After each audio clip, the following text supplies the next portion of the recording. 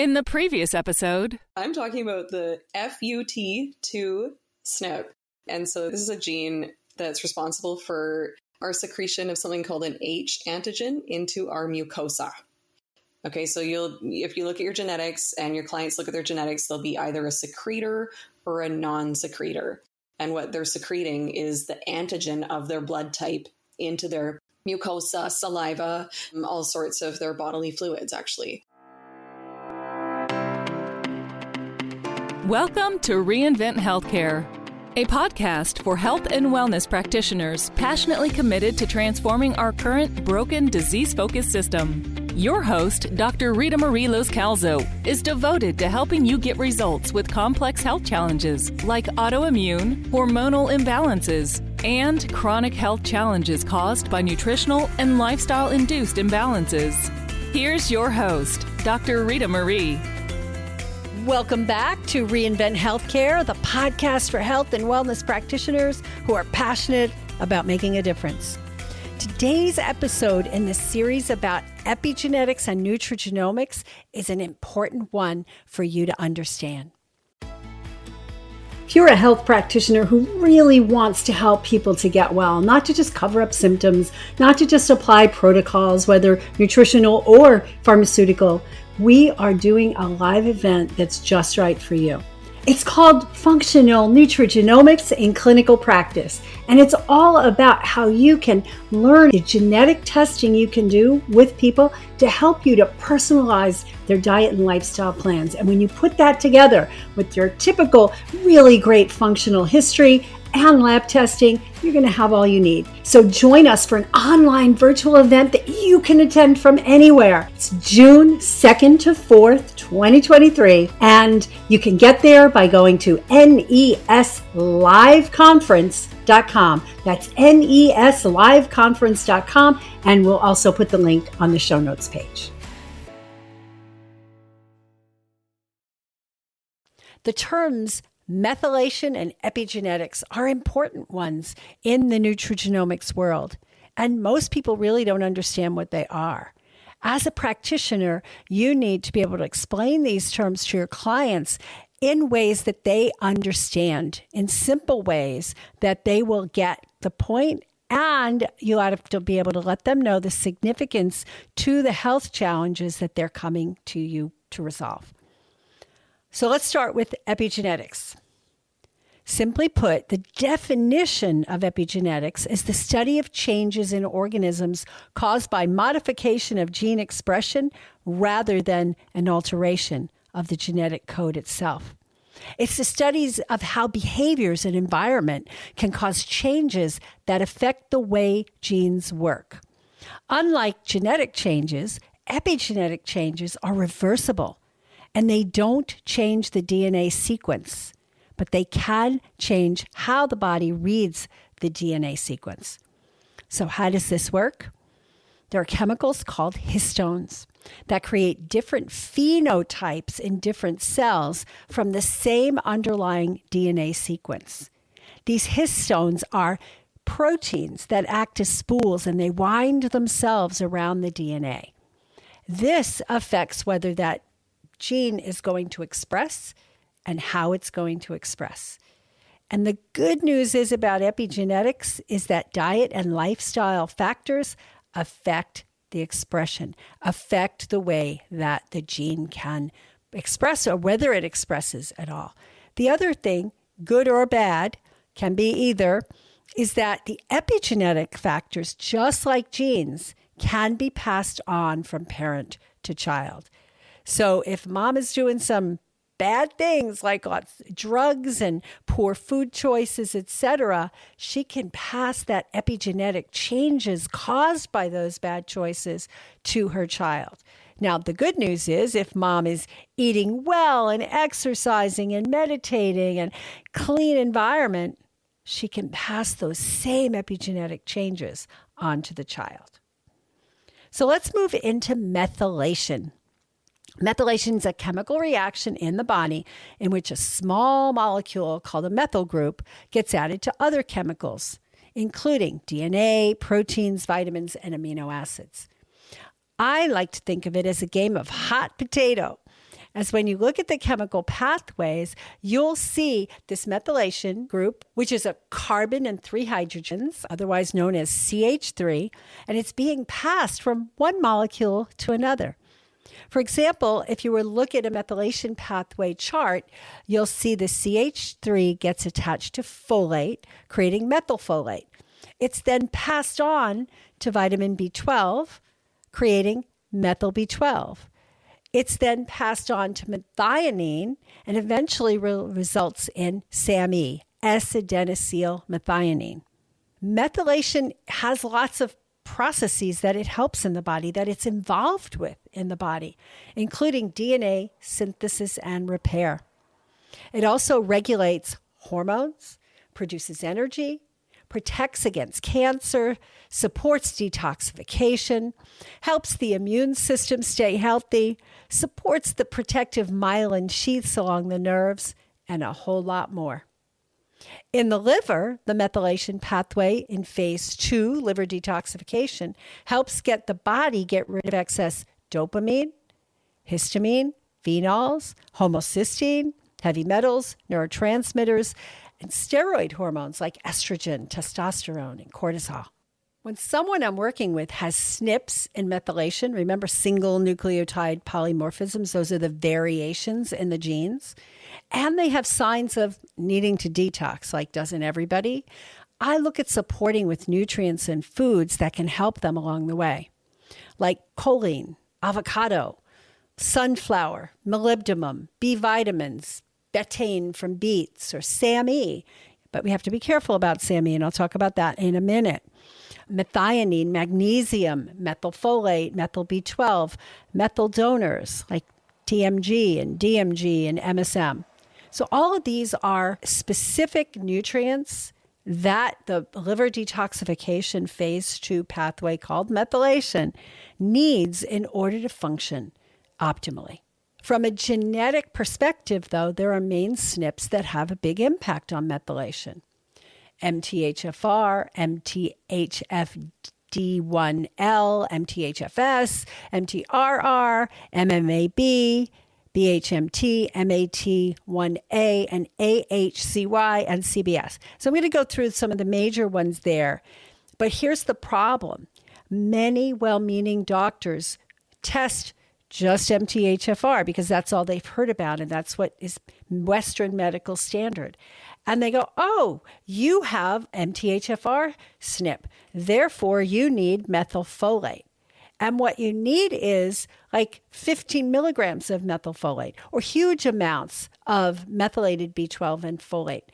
And that can cause some other problems. So let's go through some of these SNPs and what they mean. And then let's go through what happens if we don't look at the full picture and what can happen to people if they get overmethylated. So MTHFR is a SNP that has to do with in the pathway of adding the methyl group to folate. So we create methylfolate. Really nice. It's important, right? Because that starts us off down the path of methylfolate going into methyl B12 and around so that we can actually support the breakdown of homocysteine. So the methyl pathway goes from homocysteine and then folate builds right onto it, methylfolate, and passes the methyl group on to B12 and then passes the methyl group on to methionine. And eventually we get SAMe, which is that actual real needed and necessary chemical for methylation. So MTHFR is an important one, but just because someone has MTHFR SNP does not mean that you need to supplement them with folate. Some people get plenty of folate from their diet, especially if they're eating the kinds of diets that we recommend people eat, like high in green leafy vegetables, especially a lot of uncooked leafy green vegetables. So we don't always need to do that. And in fact, sometimes it is not a good idea to supplement with methylfolate. There's another one called MTHFD1L, which has to do with the regeneration of methionine from homocysteine. So it's a slightly different place in the pathway, as is MTHFS. So these are all related to the folate pathways, MTHFD1L and MTHFS. And so somebody can be without a SNP in the MTHFR area, but they have one in the MTHFD1L or MTHFS, and that can cause a problem. So another one is MTRR, which is involved with the methylation of B12. And that's where the methyl group gets added to vitamin B12 so that it can push along up to do its job at methionine. There's another one in the B12 area called MMAB. And this has to do with the form of B12 called adenosyl B12. And with somebody with an MMAB, they are unable to create adeno B12, depending on how bad their SNP is. So in that case, it might be recommended that the form of B12 that we supplement someone with is adeno B12 rather than methyl B12.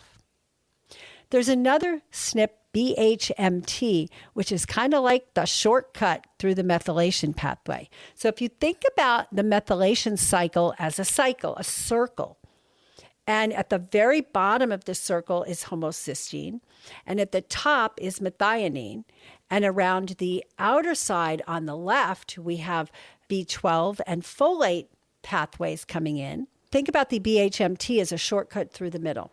So say you're working with somebody who has SNPs, homozygous SNPs, meaning they have both SNPs from one parent, both parents. The BHMT helps them shortcut through the middle. And there's some specific nutrients that are needed to make that efficient. And it'll take them straight from homocysteine up to methionine. And it's just an alternate pathway. It's active at the same time as the other pathway. But in the cases where somebody has an impaired outer ring, right, with the B12 and folate, they can actually use the BHMT as a backup. Except in the case where they also have SNPs in the BHMT. I worked with somebody years ago who was very sensitive to toxicity. She had a lot of brain stuff. She had a lot of neurotransmitter imbalances. And whenever she tried to do a detox of some sort, whether it be a juice cleanse or some sort of protein powder cleanse, or she just lost weight, she went on a process to lose weight, she would have a flare-up of all her neurologic symptoms. So when we looked at her genes, we discovered that she had homozygous MTHFR, homozygous MTRR, and homozygous BHMT. So her methylation pathways were practically 100% shut down. You're going to see people like this. And when you hear this kind of a story, where every time they try to detox or cleanse, they feel worse. They have flare-up of neurologic symptoms or other symptoms. Think about this. A lot of their methylation pathways may be blocked. There's another one called MAT1A, which is involved in moving methionine into S-adenosyl methionine. And S-adenosyl methionine, SAMe, as you probably have heard it called over and over again, it's the main methylator. It's the main chemical that does the deeds, right? It actually does the DNA repair and the synthesis and all that. So when there's an impairment there, they can have perfectly fine B12 metabolism, perfectly fine folate metabolism. We have a buildup of homocysteine because they get stuck and they're unable to move from methionine down to SAMe. There's another one called AHCY, which takes the SAMe and methylation process. It's in the cycle, goes down to homocysteine.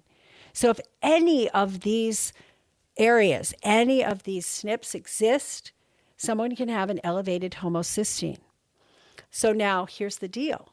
We have to see if this methylation impairment is actually in effect. The other one, the last one that I want to mention is CBS. And CBS takes the homocysteine down into the sulfation pathways where glutathione is made. So if there's a block in the CBS, we can also get an elevation in homocysteine.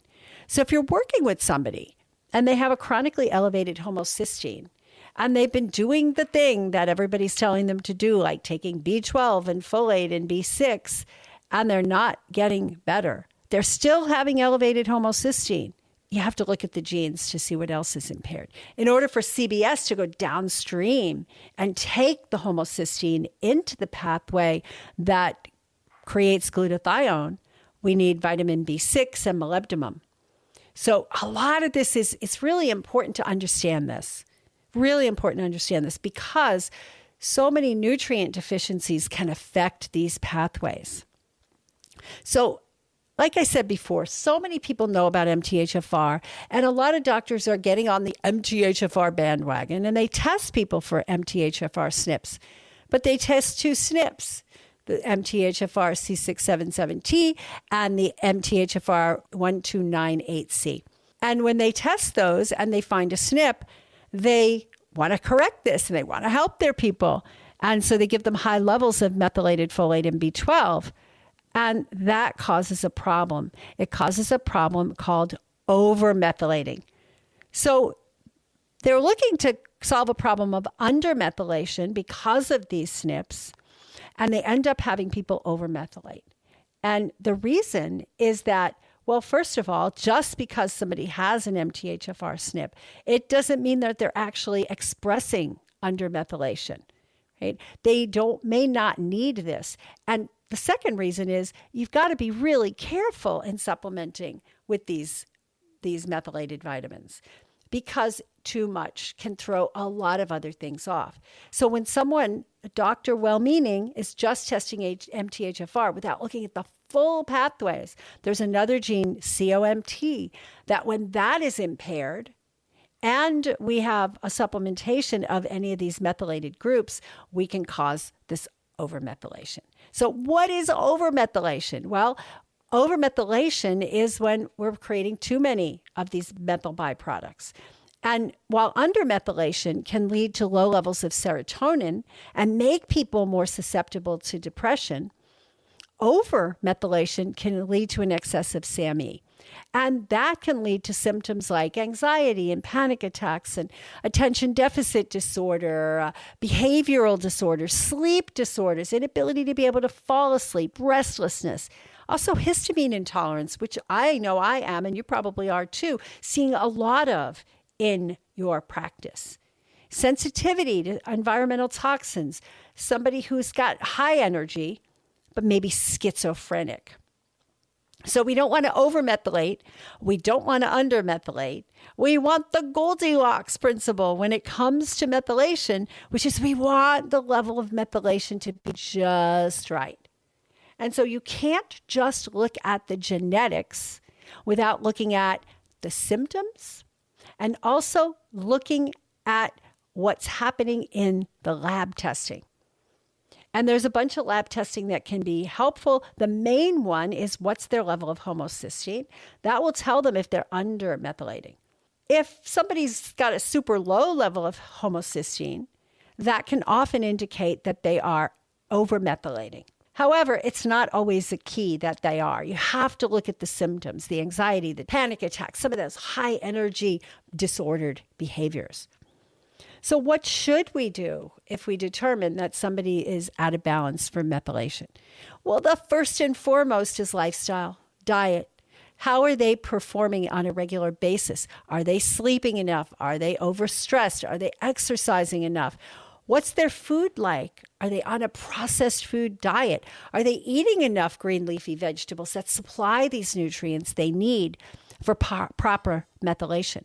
Are they on a high toxicity diet? Are they exposed to lots of chemicals, which is going to upregulate their need for this methylation, for this detoxification in phase 2?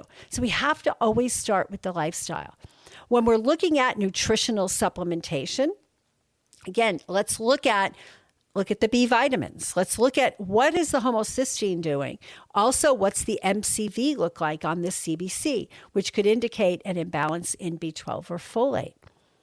We have to look at some of the other indicators because B6 is involved here too. So we have B6, B12, B9, which is folate, but also vitamin B2 is involved over on the side where we talked about before, which with the MTHFSD1. So those are important factors as well. And also zinc gets involved in some of these conversions. So these are all the nutrients we have to look at. first and foremost, we look at diet. Secondly, we look at absorption. And then we look at supplementation. And a lot of people do need supplementation. But guess what? My approach to supplementation for methylation defects, methylation variables, is just like everything else, low and slow. You start people off with small amounts. If you want to find out what the just right amount of supplementation of B12 or folate, well, start them with a liquid form, which is my favorite way to do it. Liposomals, because they're oftentimes absorbed so much better. So you start them off with small amounts. Liquids or powders. I like for the methylated, I much prefer the liposomals because they're much better absorbed. And then we look at small amounts. So I take a pinch, a couple of drops, see how they respond, a couple of more drops. If you get to a point where at 9 drops, they're fine, but at 10 drops, they're starting to get a little edgy or anxious or hypervigilant. And we warn them about the signs to look for. Then we back it off. We back it off a little. A lot of practitioners will go the effect of, oh, don't give them any methylated vitamins because we're afraid that they might aggravate symptoms. And sure, if somebody is prone to full-blown anxiety attacks and already has some anxiety going on or sleep disturbances, they can't fall asleep, then yeah, maybe we start with other forms of B12, B9. But we also know that we need those if they're undermethylated. We need the methylation factors if they have these genes and they're undermethylating. So my approach is low and slow. Get as much as you can get in them without causing the symptoms, right? So that's my approach to supplementation there. So we're here to support people. We're here to support people in the best possible way. And when we look at the genetics, when we look at the genetic factors, we have to be able to understand how these things work, understand how to help people with their diet, lifestyle, and supplementation so that we're not shooting in the dark. Remember, epigenetic factors are just so empowering because we have control over a lot of the expression of these genes. So you've got to start with teaching people the basics, right? The foundations, the pillars of health and wellness, right? Getting good sleep, eating a clean diet, avoiding toxicity, moving their bodies, having some mindfulness processes, right? Having a good attitude. All of these things play in to the expression of their genes.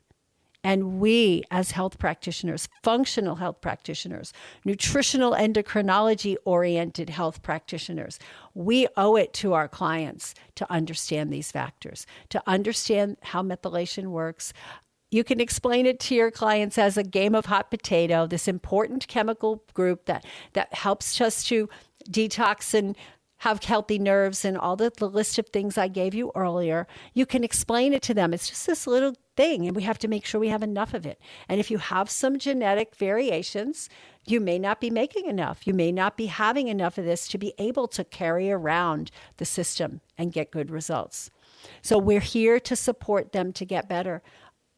Learn this stuff, approach these things, and download our free guide at reinventhealthcare.com/genes. It's packed with valuable information. It's got some good charts for you to look at, and it'll talk about some of the genetic SNPs that you can use to inspire and motivate your clients to become well. Check the show notes. We have additional resources there, including some links to some in-depth trainings and articles that I've created. And master the art of empowering your patients and clients to use the power of nutrition and lifestyle to optimize their genetic expression. You're going to get great results that way.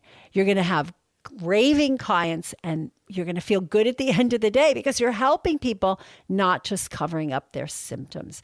I don't know about you, but that's what I'm here for.